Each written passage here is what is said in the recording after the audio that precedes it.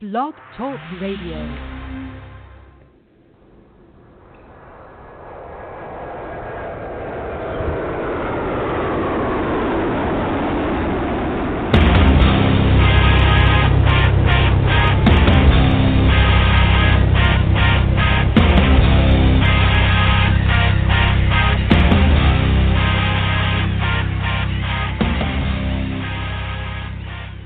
Happy Friday, everybody. Welcome to the Michael Cutler Hour. I am your host, Michael Cutler. It is Friday, obviously, and it is January the 18th, 2019, and the clock keeps on ticking and the calendar keeps moving. And here we are on the Friday before what may be a bad weather weekend here in New York City, but it's certainly a pleasure to join you. I hope wherever you are that you're warm and dry and having a great day. Great days, unfortunately, sometimes seem all that more difficult to come by. So when things go well, I always like to remind people that good days are gifts, and we should never take those good days for granted. And I hope that you're all having a really terrific day today and a great weekend coming up. I thank you for joining me. Those of you familiar with my program, familiar with me, know that I am kind of a man on a mission trying to wake up as many of our fellow Americans and as many of our alleged political leaders, and boy, do I use that term loosely and advisedly, about the true significance of America's borders and America's immigration laws, because we have reached the twilight zone. I'm convinced Rod Serling has written the script. I know he's hiding here someplace, puffing on a cigarette. But all kidding aside, we've got a very serious problem, and the problem is that our politicians have forgotten, as Mark Twain once observed, who they were elected to serve, why they went to Washington, after they were elected, with what purpose, and who sent them, I think was how Mark Twain described the politicians and what was wrong with them. Our immigration laws are critical. They have nothing to do with race, nothing to do with religion. We keep hearing the nonsense about Latinos. And yes, the Mexican border is a big issue. Now, we're going to talk about the Mexican border. You can't not talk about the Mexican border. But our immigration laws aren't about Mexico. And they're not just about Latinos. They're about human beings who are not citizens of the United States. The legal term for a non-citizen present in the country is alien. It's very simple. It's not an insult. It's a statement of fact. It's a statement of reality.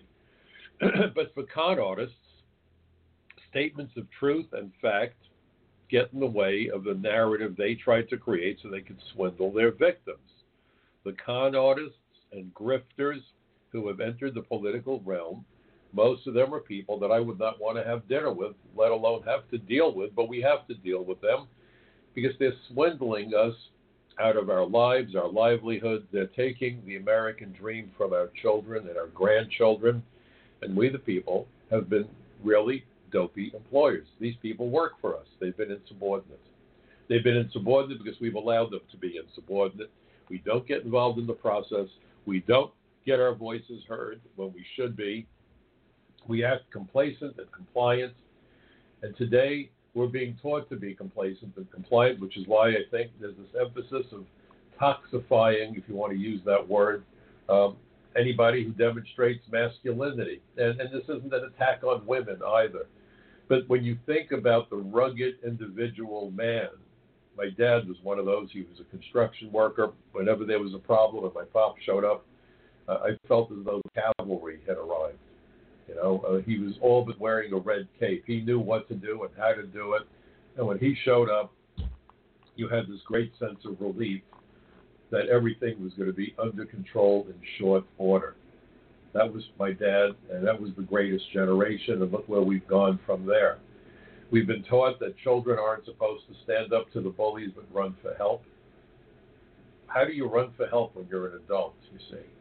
So we have created, and I hate school bullies. I was beat up all the time as a kid because I was an egghead. Today they use the term nerd. I was a science guy.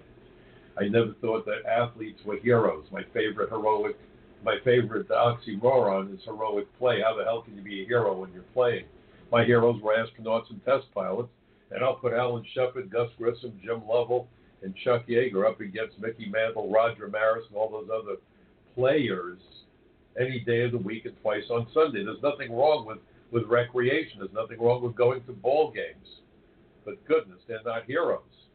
I have a friend who served in Special Forces, and he had a great line. You might want to borrow or steal it.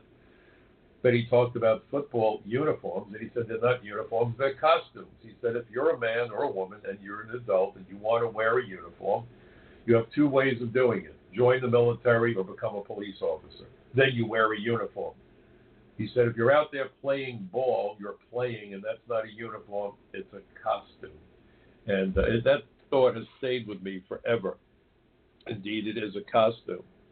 And because we have taught Americans to back down, to not make waves, to be politically correct, which has nothing at all to do with political correctness. This is Orwellian control of thought through control of language.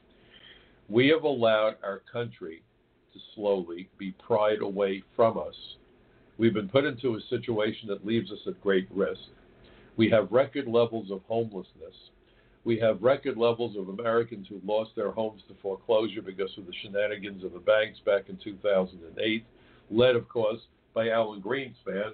And then Schumer brings in Greenspan a year after that debacle to look for Greenspan's wisdom on trying to pass comprehensive immigration reform, a piece of legislative detritus that years ago, in 2006, I believe it was, I referred to it in a op-ed that I did for the Washington Times by calling comprehensive immigration reform the Terrorist Assistance and Facilitation Act. I was on a radio program earlier today. Bobby Gunther Walsh, who has this great program on WAEB in Pennsylvania, and I'm a regular on the show. Generally, I'm on twice a month, sometimes more. This month it'll be 3 times. And he was playing a montage of Schumer statements. And it started out with Chuck Schumer saying that with open borders, we're at risk from criminals and terrorists and drugs. With open borders, we can't protect the jobs or the wages of American workers. And he went on and on and on about open borders and how dangerous and how we've got to do everything in our power to secure the borders to protect America and Americans.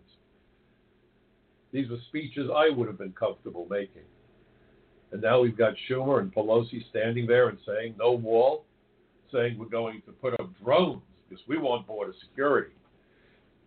There have been so many studies done that show that drones don't do anything.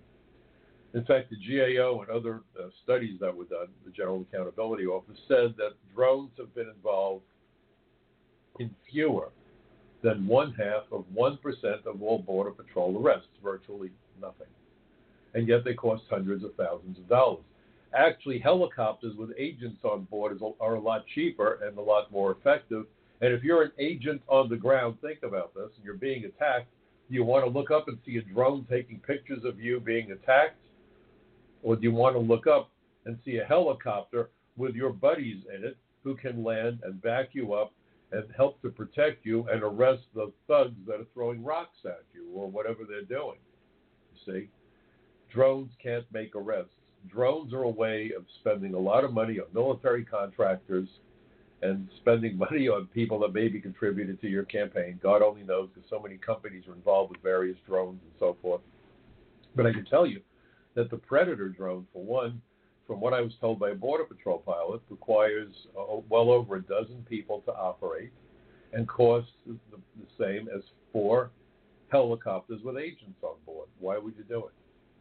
You do it if you want to spend money to create the illusion that you're securing the border when you don't really want to secure the border. And that's the whole point of the exercise.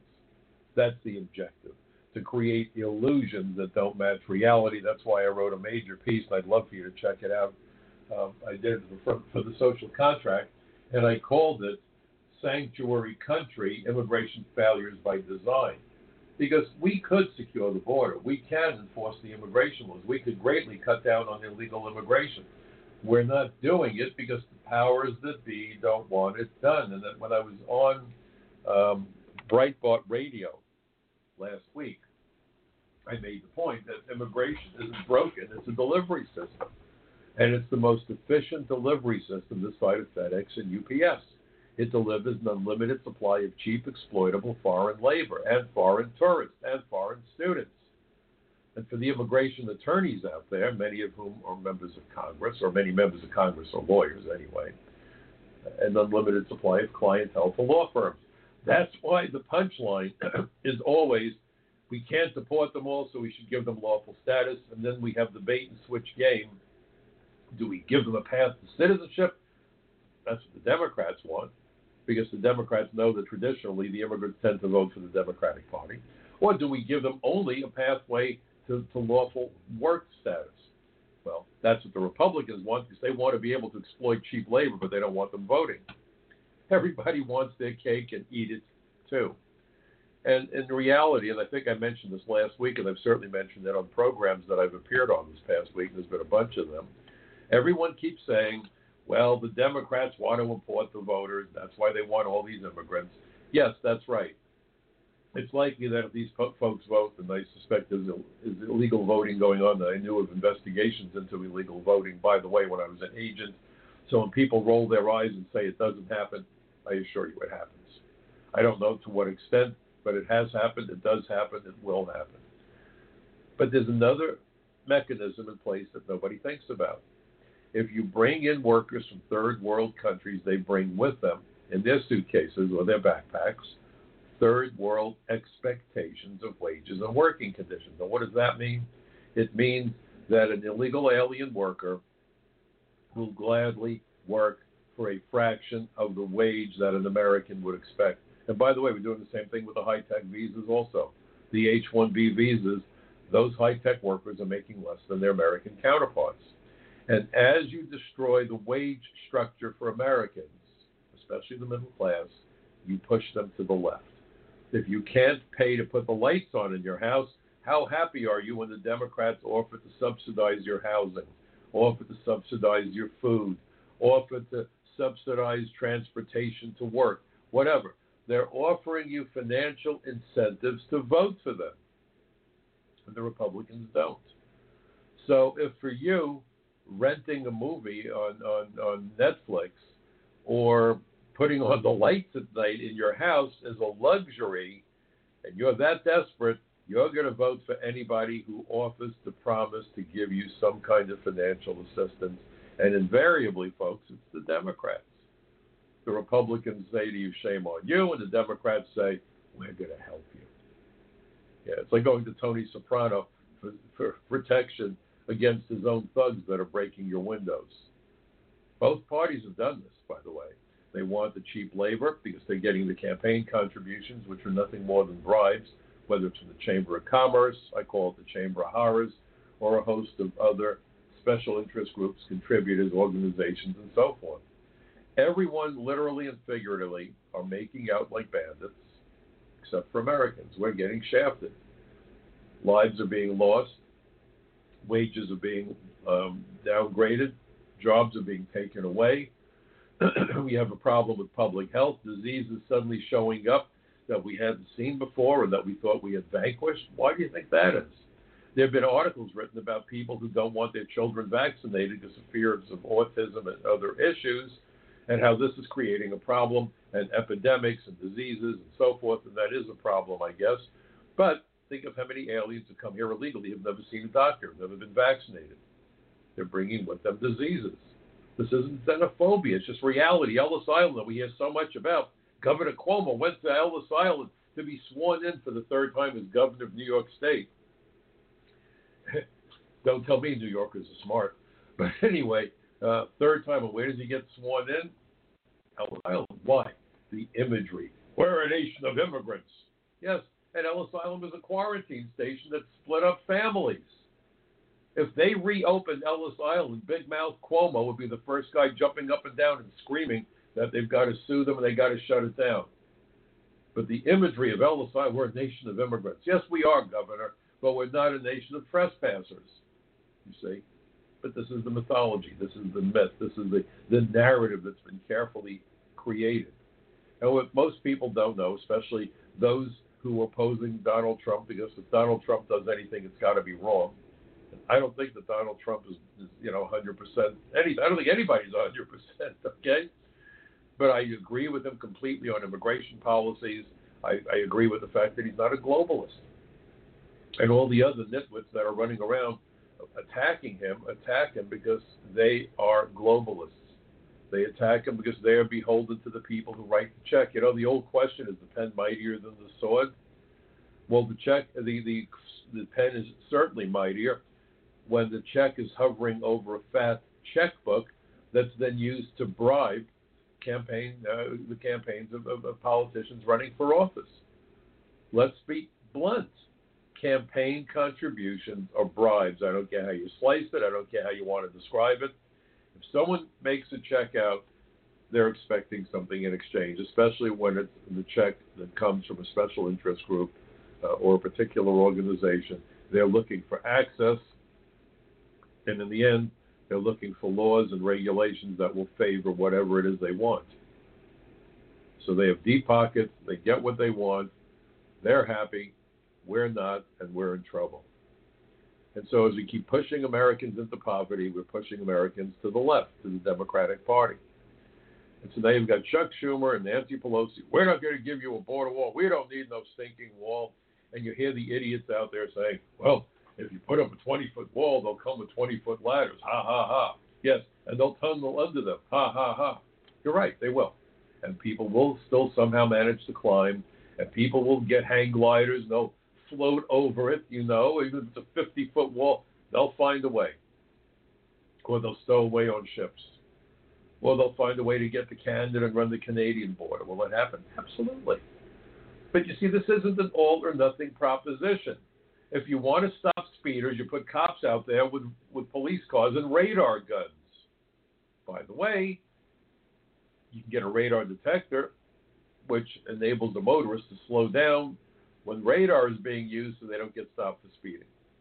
Would anybody ever suggest let's make radar guns illegal or not pay for them because someone finds a way around them? No. Security is done in layers. The point to the wall, and by the way, the other point to the wall isn't to stop people from entering the United States. And you're probably saying, what is he talking about? The border wall is not designed to stop people from entering the United States at ports of entry. The whole point of the border wall is to funnel all traffic through a port of entry where the aliens can be inspected, cargo can be inspected, so we can make certain that guns and contraband and drugs and so forth isn't being smuggled into the United States. That's the point to the exercise, not to cut off America from Central America and Mexico. We're not barricading America against the rest of the world. You would think that's the case when Nancy Pelosi jumps up and says, oh, border walls are immoral.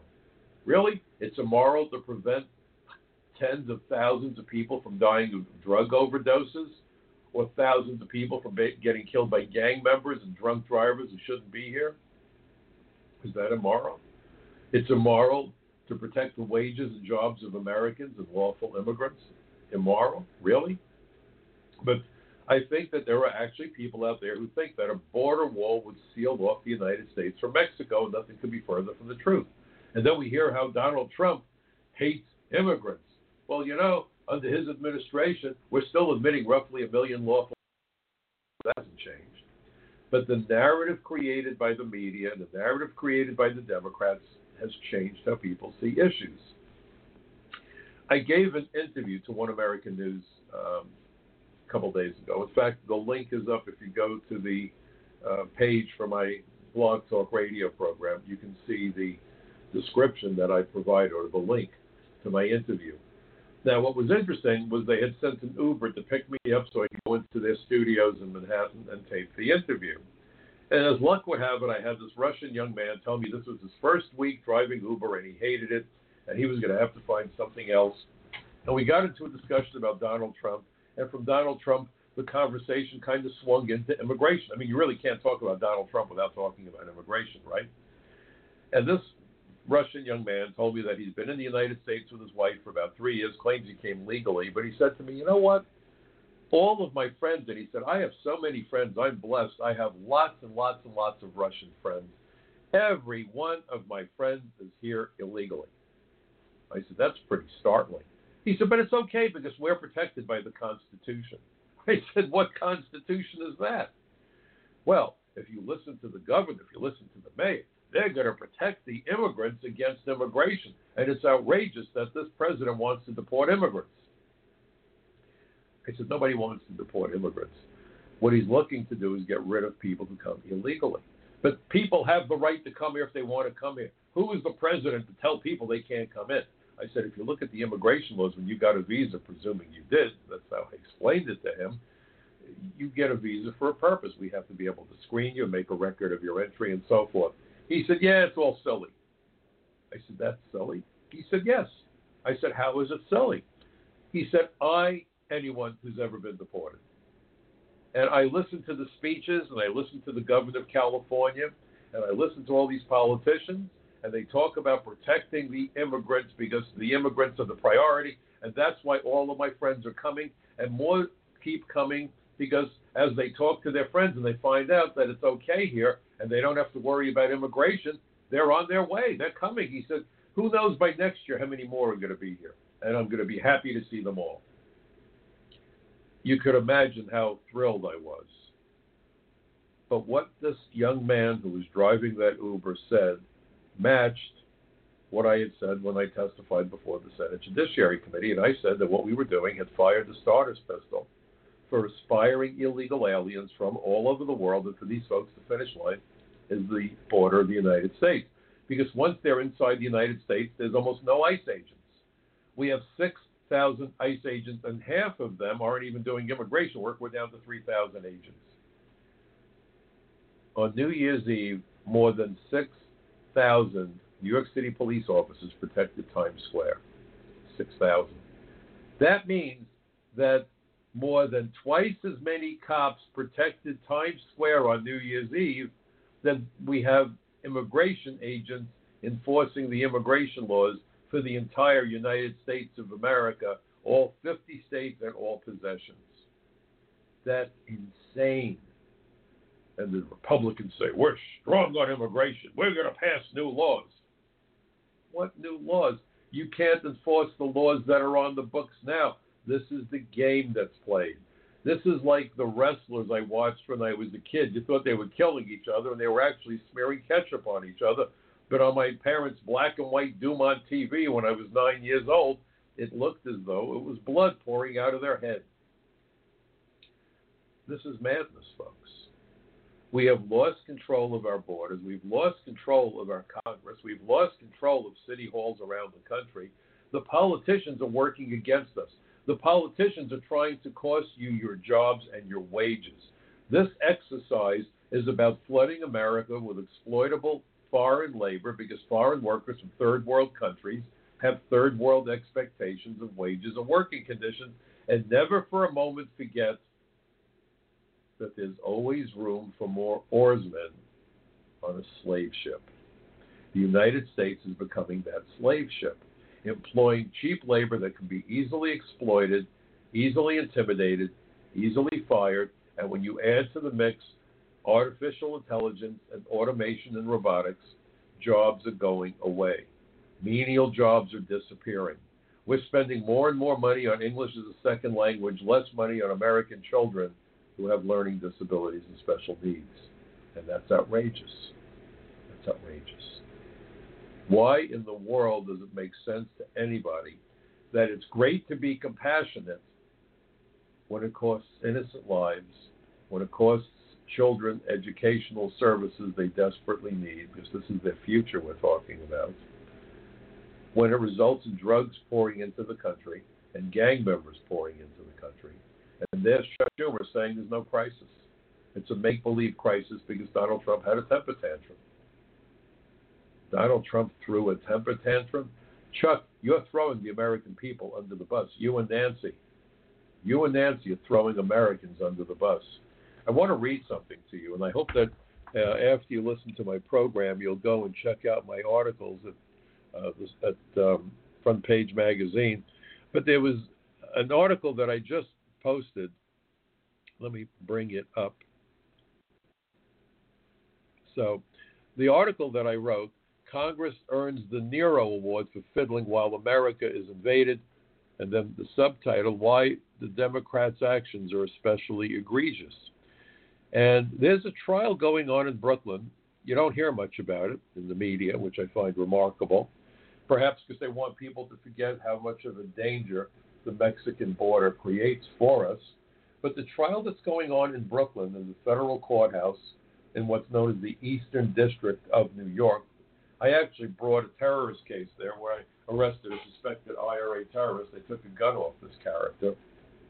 I was involved with prosecutions in both the Southern District of Manhattan and the Eastern District in Brooklyn of the federal court system, of the U.S. Attorney's Office. But this trial for Joaquin El Chapo Guzman is noteworthy. Allegedly, El Chapo, as he's known, is the ringleader of the Sinaloa drug cartel.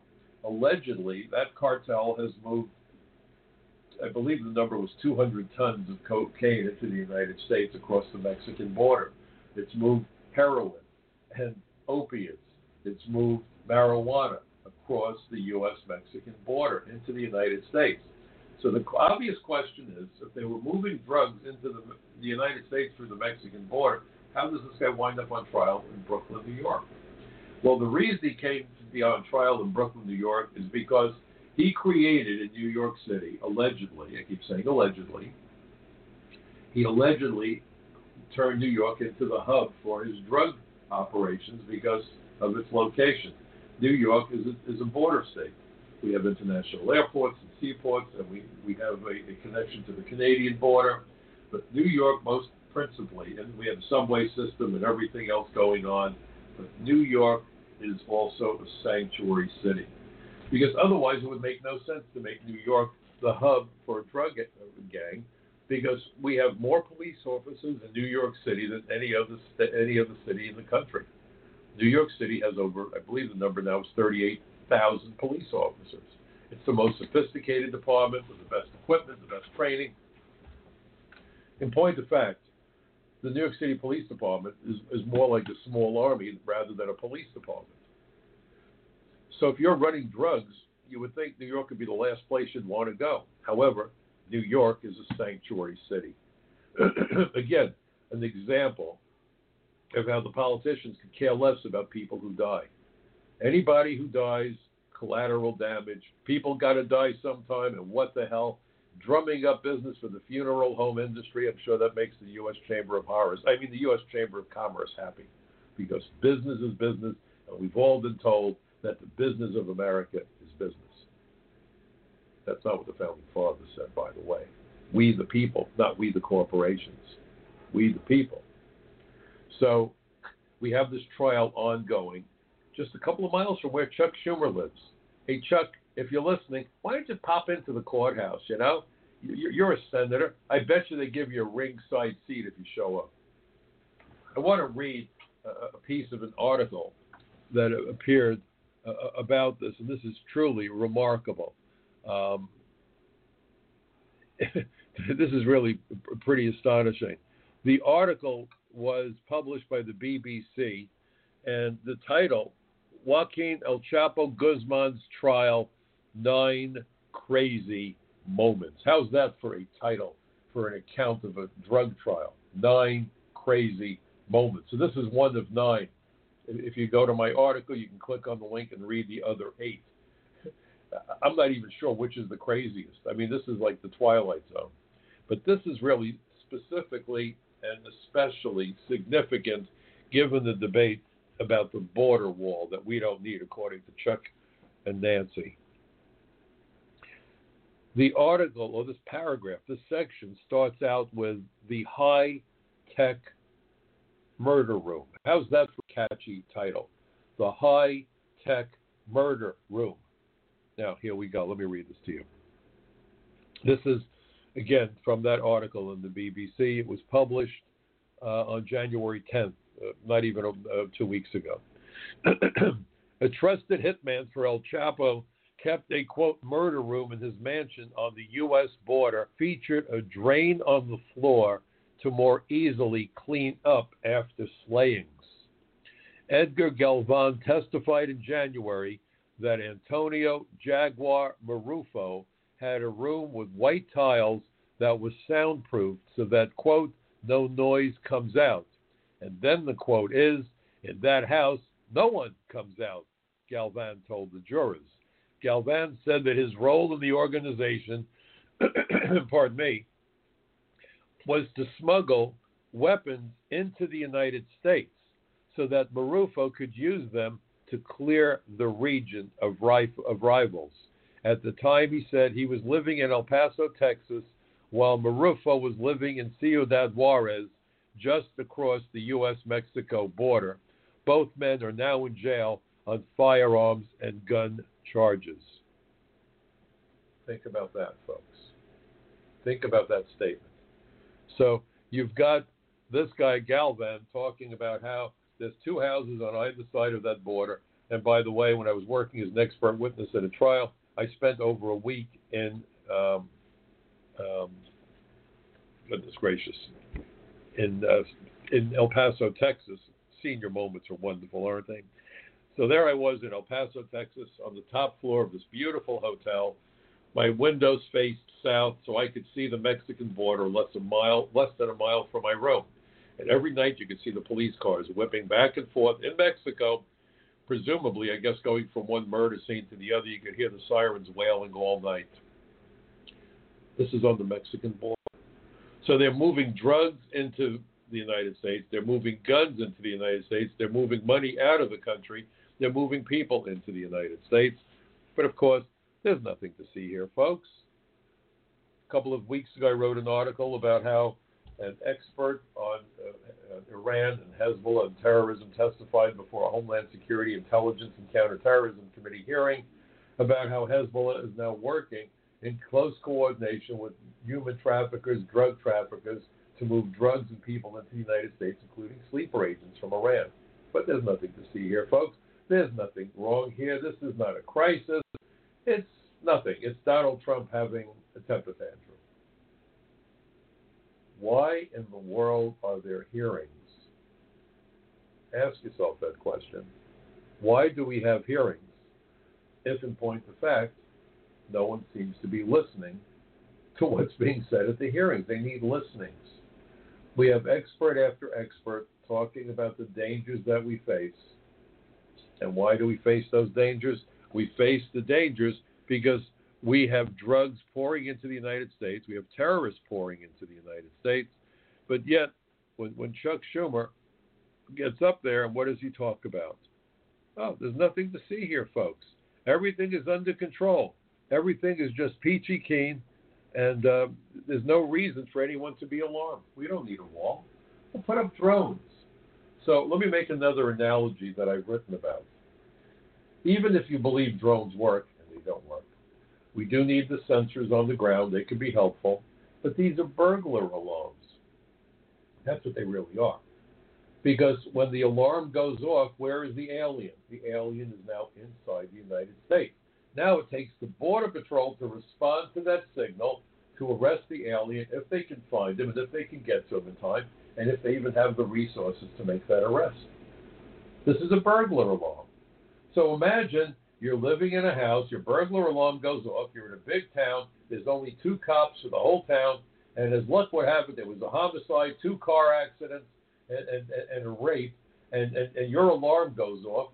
How quickly do you think the cops are going to get there? Maybe not that quickly. Maybe the burglar's going to make off with all of your possessions and disappear into the night. And if you're lucky, 8 months from now, the cops may find the guy after he sold all the stuff that he stole from your house. Not a very good situation. So people who put burglar alarms in their homes tend to do something else. You know what the something else is? They put doors on their houses that are tough to break in. They put strong locks on the doors so that it's not easy for a burglar to defeat the lock. Now look, every lock has something that locksmiths call a defeat time. How long a good locksmith or a lockpick can defeat the lock. So if you go into a bank vault with all the gears, you know, they're impressive, some of these things. Wow, I mean, they're a work of art. I was going to be a mechanical engineer. I have 2 boys who are mechanical engineers. This looks like a mechanical engineer's dream. all the gears and everything behind this beautiful glass panel, and they spin this wheel. It looks almost like the wheel you would find on a ship, and the door locks.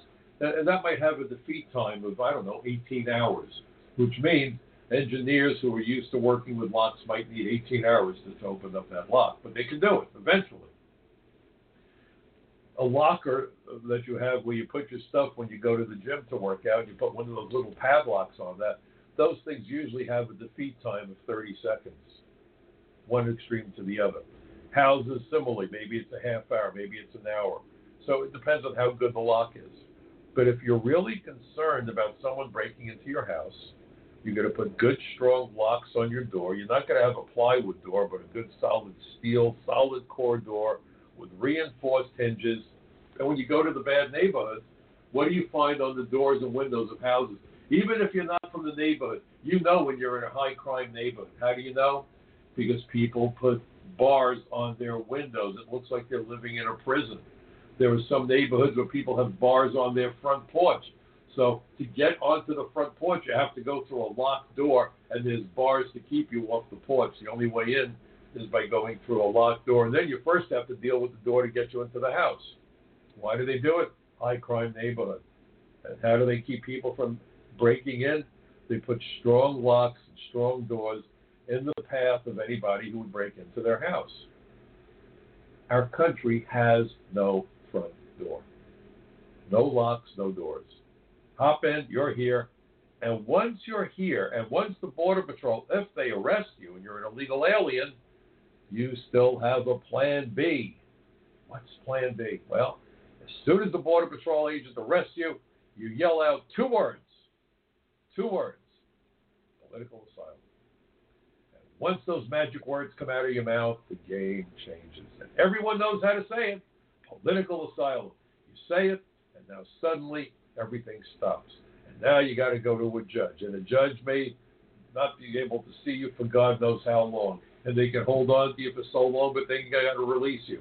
And we've seen all this. Overwhelming the system.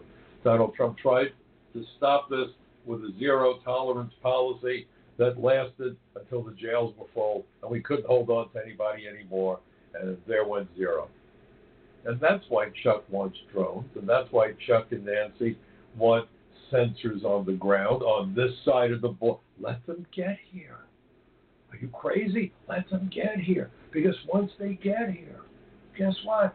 They yell political asylum, and immigration lawyers will be in heaven. They'll have more clients than they can handle. That's what the name of this game is. This isn't about stopping illegals from entering the United States. It's about making certain that we get to sign them up with immigration law firms, that we get them to stay here, that we overwhelm the system. And the more that come, the more we say, well, there's so many we can't deport them all. Let's legalize them. So we come back again to this nonsense being foisted on us by the Democrat and Republican parties.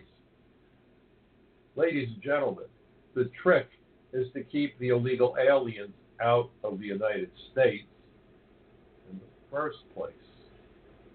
Proactive, not reactive. Proactive, not reactive.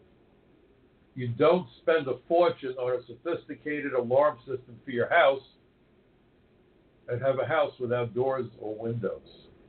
If you give people the way to climb in through your doors and windows, what's the point to the alarm system? It's a joke. It's a sick, twisted joke because people are dying. It doesn't get worse than that. People are dying. 2 children died who were in ICE custody, and it's a tragedy. It's absolutely a tragedy, and we're being angry with the wrong people. Americans are angry with the illegal aliens. I'm not so much angry at the illegals. Really.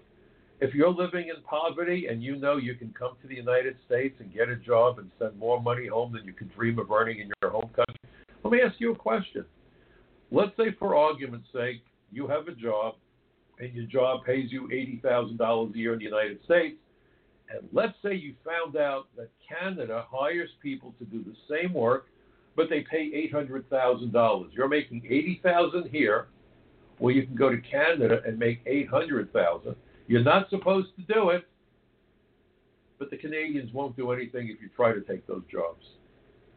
And mayors in Canadian cities would say, oh, we'd love for you to come and work. We just love Americans. Come and work. Well, we're even willing to allow companies to get rid of Canadians because we love Americans. And by the way, the Canadian workers would probably make $1 million for that job. You'll only need 800,000, so you can save all those companies lots of money. So we're happy with you. Well, you're not thinking about the fact that a Canadian was making $1 million. You're thinking about the fact you're making 10 times more than you used to make back home, and you could send the money back home. Would you or would you not do it? Be honest with yourself. Be honest with everybody else out there. If you're having a conversation, think about it. Imagine 80,000 in America, 800,000 in Canada. And they kind of entice you. They make it clear, once you get here, we'll protect you from the evil Royal Canadian Mounted Police and the immigration authorities. Because we really love to have you work for us. Because you'll work for less than a Canadian, but for you, it's a lot of money. So that's okay. Just like the guy who said to me, I pay Mexicans $8 an hour, but for a Mexican, it's good money. Could there be anything more disgusting than a statement like that? So who do we blame? The alien who can't feed himself and his family in his home country, who's desperate? Now, of course, the criminals that come in are a problem. And, of course, we can't decide who the criminal is from the guy who isn't because they embed themselves. And I've arrested many illegal aliens who are wanted for murder and rape and bank robbery and drugs and guns, and they're working ordinary jobs. That's how you hide in plain sight. So, yes, I don't want these people running the border, and I have no trouble arresting people who come illegally. I arrested thousands of people in my 30-year career, and I'm very proud of what I did as an agent. But the point that I'm making was it's not about being angry at the alien who comes to work and send money home. Be angry at the politicians who encourage this, who facilitate it. Be angry at the damn judges who come up with rulings that leave you with your head spinning. Because they are establishing the circumstances that encourage the illegal activities that are costing American workers their jobs and, in some cases, their lives, because this then creates such a huge haystack in which these deadly needles hide. 2 kids died in custody. It's awful. But they were obviously sick when they came here. And so the media wouldn't let go of the 2 who died. They ignore the thousands who die every year because of illegal aliens who are involved in crime or drunk driving or the drugs that flow freely across our borders. That gets very little, if any, notice by anybody. But 2 children died because they came to America sick. God knows if they had contagious diseases. God knows. But no one is asking that question either. No one is saying, gee whiz, did they have a dangerous communicable disease that might spread through the United States and kill more children? No one cares. American kids are disposable, just like American workers. We're the disposables. We're who needs them? Heck with them. We can bring in foreign workers who work for less money. You see? Your anger, if you're angry at the illegal, could be better spent by being angry at the people that encourage them and make it all possible for them. The politicians, the mayors of sanctuary cities, the governors of sanctuary states, Nancy and Chuck, who don't want border walls. And by the way, what great wonders were done by the Republican Party when they controlled the House of Representatives. You think Paul Ryan really wants the border secure? Do you really think so? Do you think John Boehner really wanted the border secured? Do you really think that that's what they want? You have immigration lawyers on both sides of the aisle. Bob Goodlatte is an immigration lawyer. He's back, I'm sure, to practicing immigration law, but he's a Republican, and he was chairman of the House Judiciary Committee. He kept wanting more H-1B visas. Why? Because his son Bobby Goodlatte is a computer executive who got a start with Zuckerberg over at Facebook and loves Indian programmers over Americans. I assure you of that. Because Indians are cheaper. Indians are cheaper. We know the price of everything and the value of nothing. So people get angry at you. Oh, my God, that guy ran the border. He shouldn't have done it. He broke the law. And let law enforcement deal with him. Or maybe let's not let immigration enforcement deal with him. Now, why do I say that? Well, I was sent an article, again, by Bobby Gunther Walsh, and he was really torqued But so was I when I read the article. And this article was in the Conservative Review, written by Daniel Horowitz, January 17th. Hot off the presses, folks, just yesterday. Here's the headline. Hold on. Wait for this one. I guarantee you, if you take high blood pressure medicine, take your pill now because it's about to get worse. Judge creates right for illegal alien to block deportation so she can sue law enforcement. That's not a misprint. An illegal alien from El Salvador by the name of Roxana Oriano Santos came to the United States in 2005 illegally. And she was detained by the Border Patrol and then failed to appear for a hearing in 2007. And the judge issued what's known as an in absentia, ordered her deported. So it's absolutely amazing. So I'm reading from the article now. A year into her fugitive life, Frederick, Virginia cops, informally questioned her outside a restaurant on October 7, 2008, after they thought she was running away from them. Upon receiving information from ICE through dispatch that she was here illegally and then acting on an outstanding immigration warrant from ICE, this wasn't the detainer. You know, we're always told, get a warrant. She had a warrant of deportation, okay? She had an immigration warrant from ICE. Frederick Sheriff's deputies arrested Santos as part of their lawful cooperation with the federal government to help apprehend illegal aliens through the 287G program under Title 8, United States Code Section 1357G. And this is part of the law that the Senate passed unanimously in 1996. These are laws that were passed by the Senate. You know, the place where Chuck hangs his hat, the Senate, you remember that body, the legislative body? Well, here's Schumer, you know, think where he is on the issues. So now, Fredericks is one of the few jurisdictions in Maryland that participates in the program, and they go on and on and on. And then what he writes is this. In a sane country, this would have been the end of the story. Santos should have been deported pursuant to every statute on the books, but Santos, backed up by an army of lawyers from the organization Casa de Maryland, sued the Frederick sheriff for what she felt was an illegal search and seizure, and the county commissioners for agreeing to cooperate under 287G. After endless motions while she remained in the country, the district court rebuffed her claim in 2012, but the arch-liberal Fourth Circuit sided with her a year later. The court created a new right for illegals not to be apprehended by local law enforcement because of their immigration status.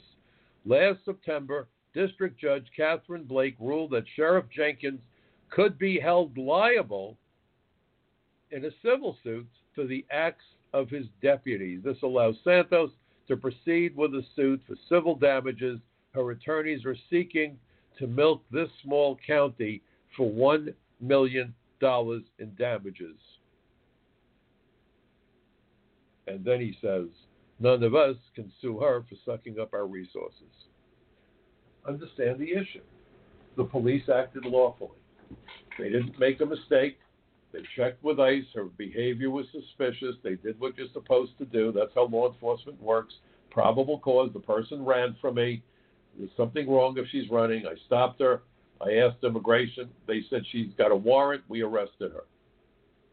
We're now being told by the Fourth Circuit of the state of, it's in the state of Virginia, that it's illegal, that the police had no right to take any action in conjunction with the fact that there was an outstanding order of deportation on this woman.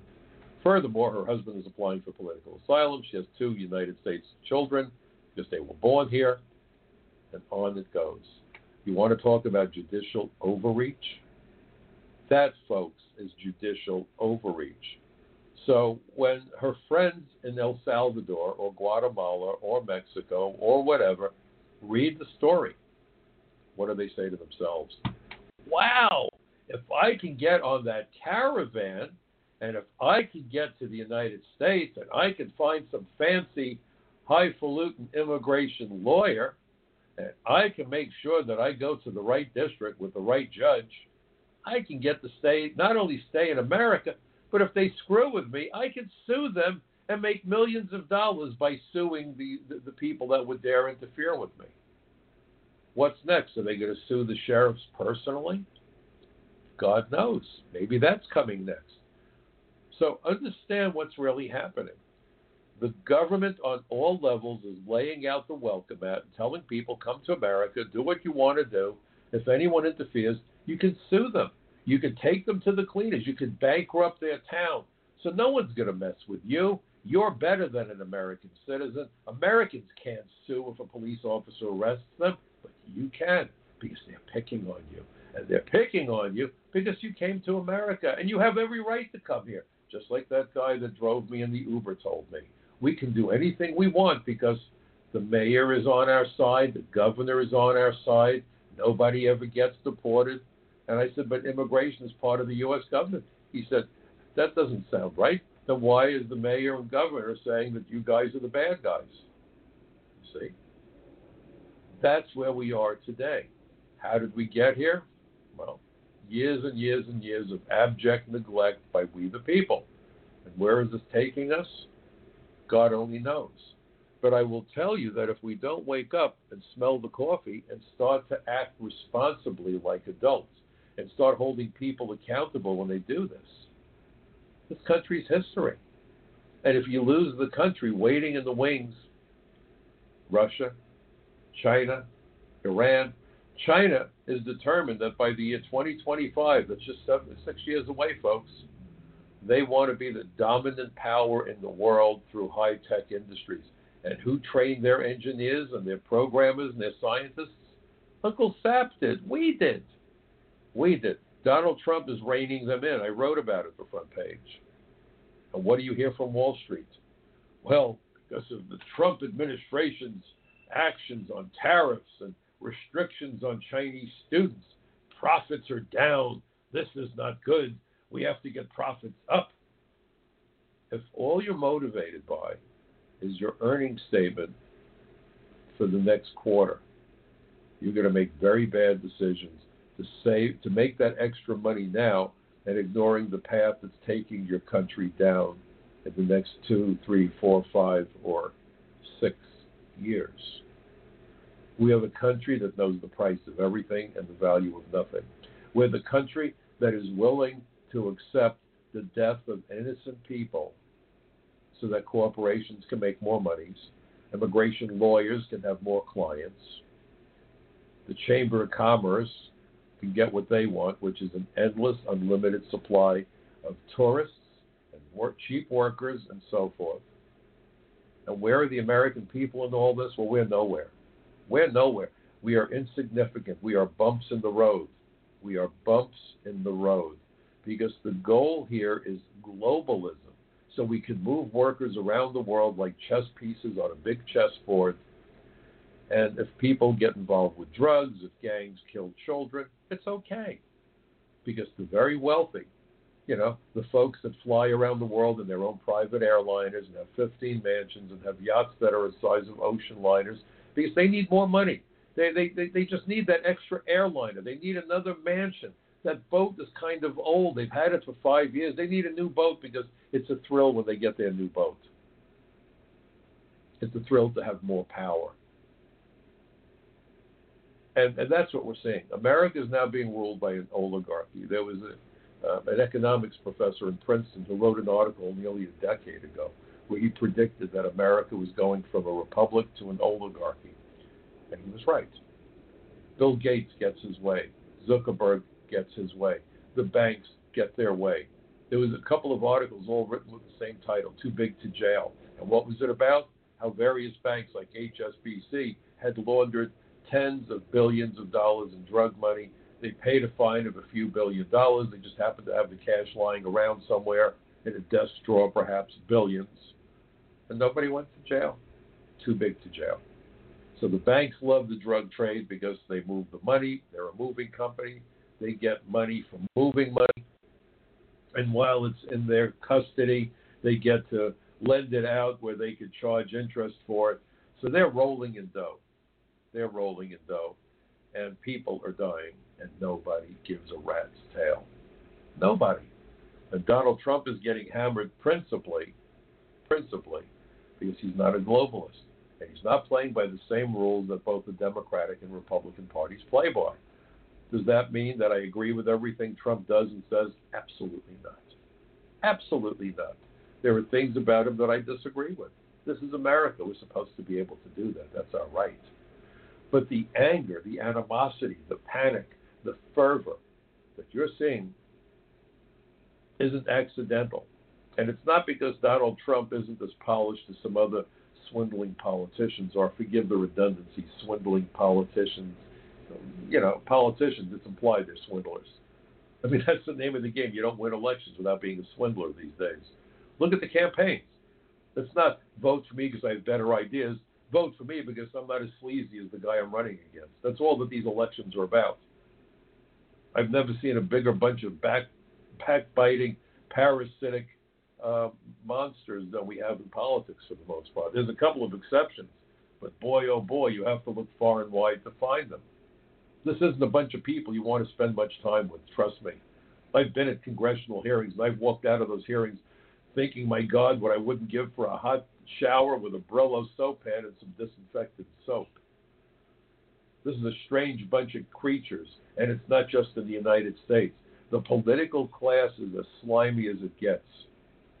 They're about power and influence and egos and everything and anything but decency. Most of these characters are in politics for all the wrong reasons. And when people do go to politics for the right reasons, I assure you that the parties make certain that they are quashed. You may wander the halls and tell people you're a congressman, but wait till you try to get a bill passed. Wait till you try to accomplish anything. We will block you. I will tell you that the Republicans and the Democrats alike would sooner see their candidate lose an election for office if their candidate isn't a globalist. And they would rather, the Republicans would rather a globalist Democrat win the election than a Republican candidate who believes in sovereign borders. And I saw that with Lou Barletta, one of many examples. The push for globalism is unbelievable. It's toxic.